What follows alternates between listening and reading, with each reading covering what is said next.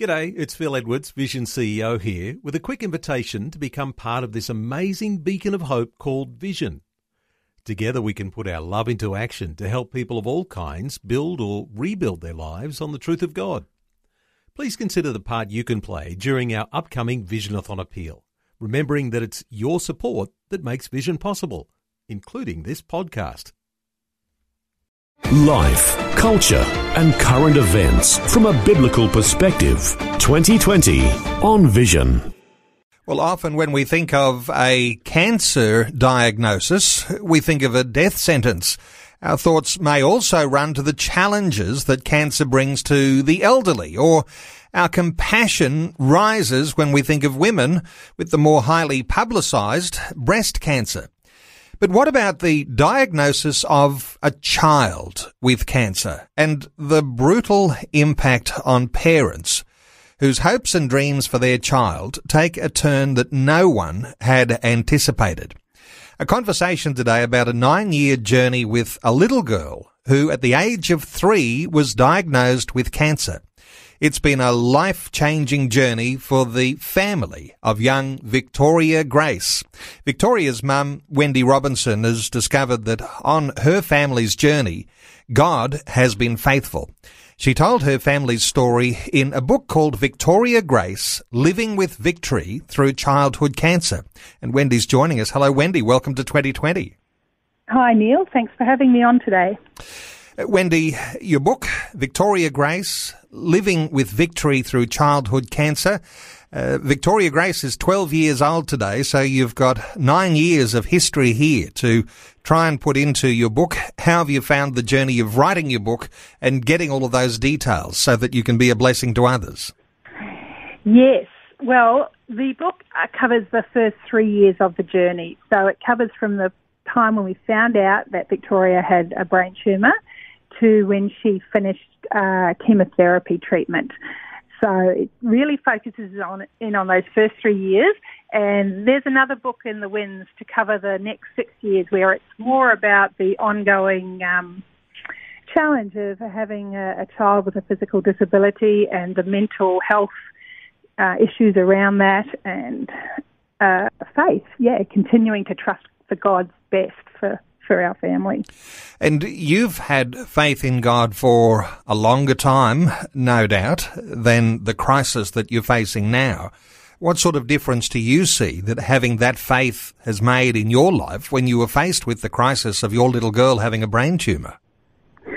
Yeah, so I became a Christian, I guess, when I was 24, so that's about 24 years ago, actually. Okay. And so when I look back, I can see there was a lot of foundational things that God helped build in me prior to this happening with Victoria. So we'd had, just issues in your marriage like you do, and financial stresses and things. And so through that, I'd learned how to trust God, I guess, at a certain level. I'd learned how to press in and pray. And so when this situation arose with Victoria, as devastating as it was, sort of 3 days into the journey, I was, by the grace of God, able to come to a point where I could just journal things that I was thankful for. And I came up with this list of 22 things that I could, that my mum and dad, who live in New Zealand, my mum had got her passport back the day before Victoria was diagnosed. So she was able to be coming over here straight away. And a whole range of things like that could help me to see that God had gone before and we hadn't been abandoned. So there were some key things I knew how to do from previous trials that really helped to get us initially through this journey.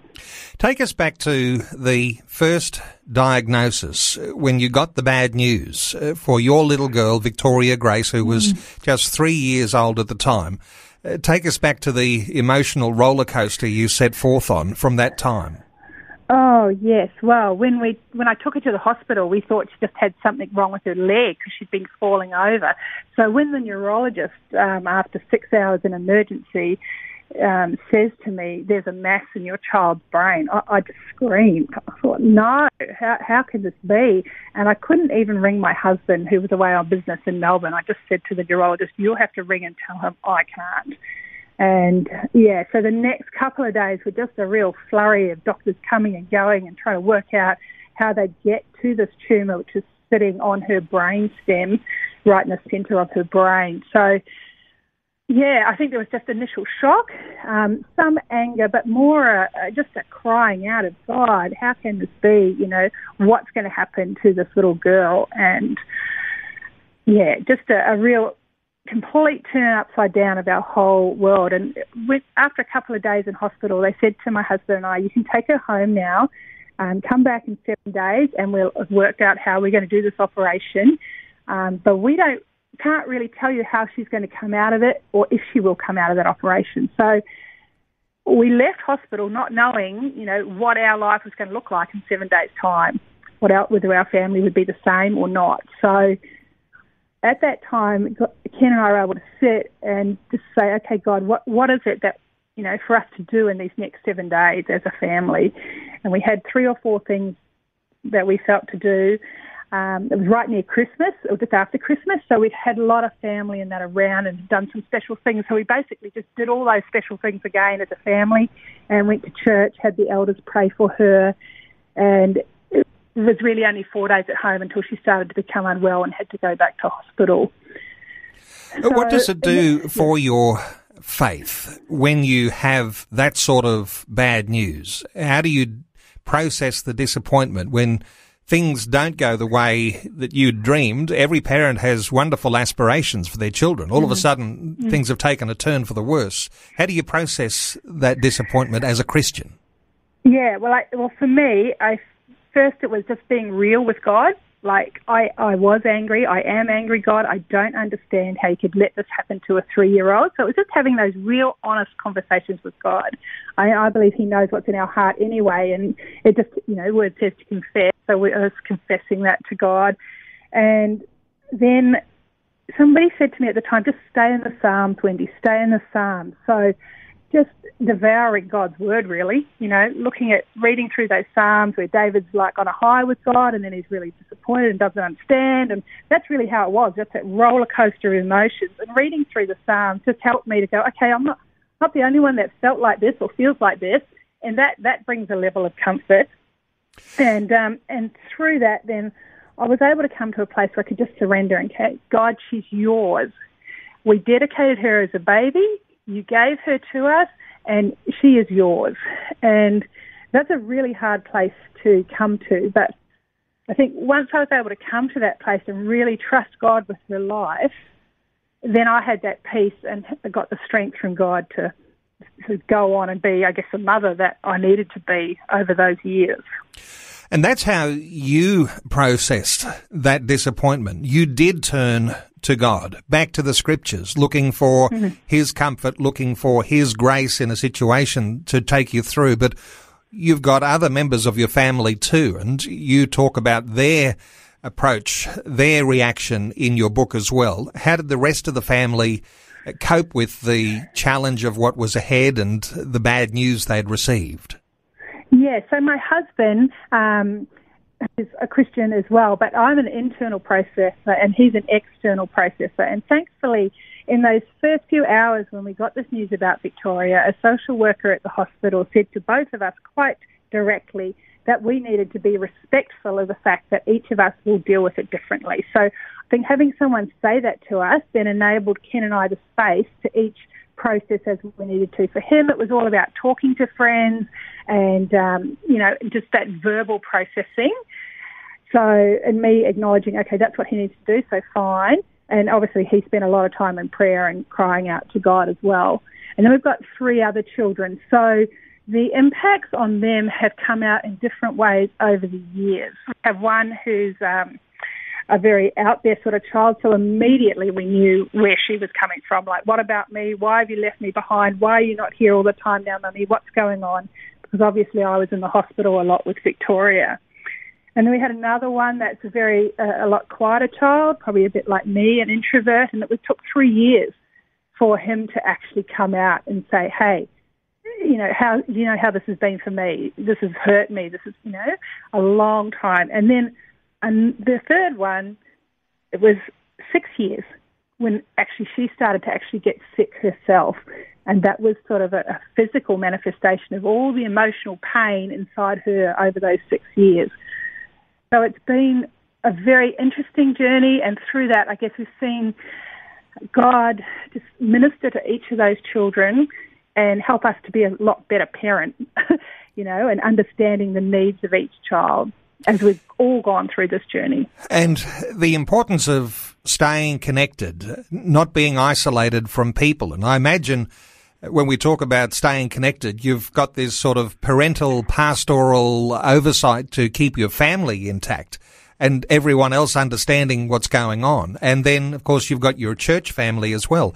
How do you reflect on keeping everyone connected, not being isolated? Yes, with that, I think for me, the second time that the tumour started to grow for Victoria, and she went through 15 months of weekly chemotherapy, towards the end of that, I started to slip into depression. And I just knew one of the most important things to do was to keep, in contact with people. And it mightn't have been a lot in the beginning, just a small circle of safe people, but then they were able to call on other people to help us. And I think if I hadn't kept in contact with at least those 3 or 4 people, it probably wouldn't have ended well for me. I probably would have, needed extra help. So by keeping in contact with those few people, then they were able to set up rosters for us for people to bring food on the days that Victoria had her treatment. They were able to provide sort of a babysitting roster, so Ken and I could go out once a week and maintain our marriage through this. And then there was people that would come up to the hospital and help us. So just that practical support as well as the emotional support was critical. And I think at one point I had about 60 people on a list. Not that I was contacting them directly, but I like to say thank you to people. So I wanted to keep a list of all the names of all the people who'd given so generously their prayers, time, money to us to help us get through this. Well, Wendy, Victoria Grace was 3 then. Now she's 12. What's the outlook for her right now and for the future? Yes, well, it is exciting. July this year, so July 2019, 8.5 years later, she had her last MRI brain scan. The oncologist said he is happy not to do any more. So that is quite different to what he told us when she was diagnosed, that what would be happening for her around this age of 12 years old. There was talk of radiation and a whole number of things. So that has not happened. The tumour is still there in her brain, but it has not grown for over 5 years now. And she herself is full of life. She's been classified as a para-athlete, so she's competed at state level for swimming and national level for athletics. And just recently, she was one of the lead roles in her school musical.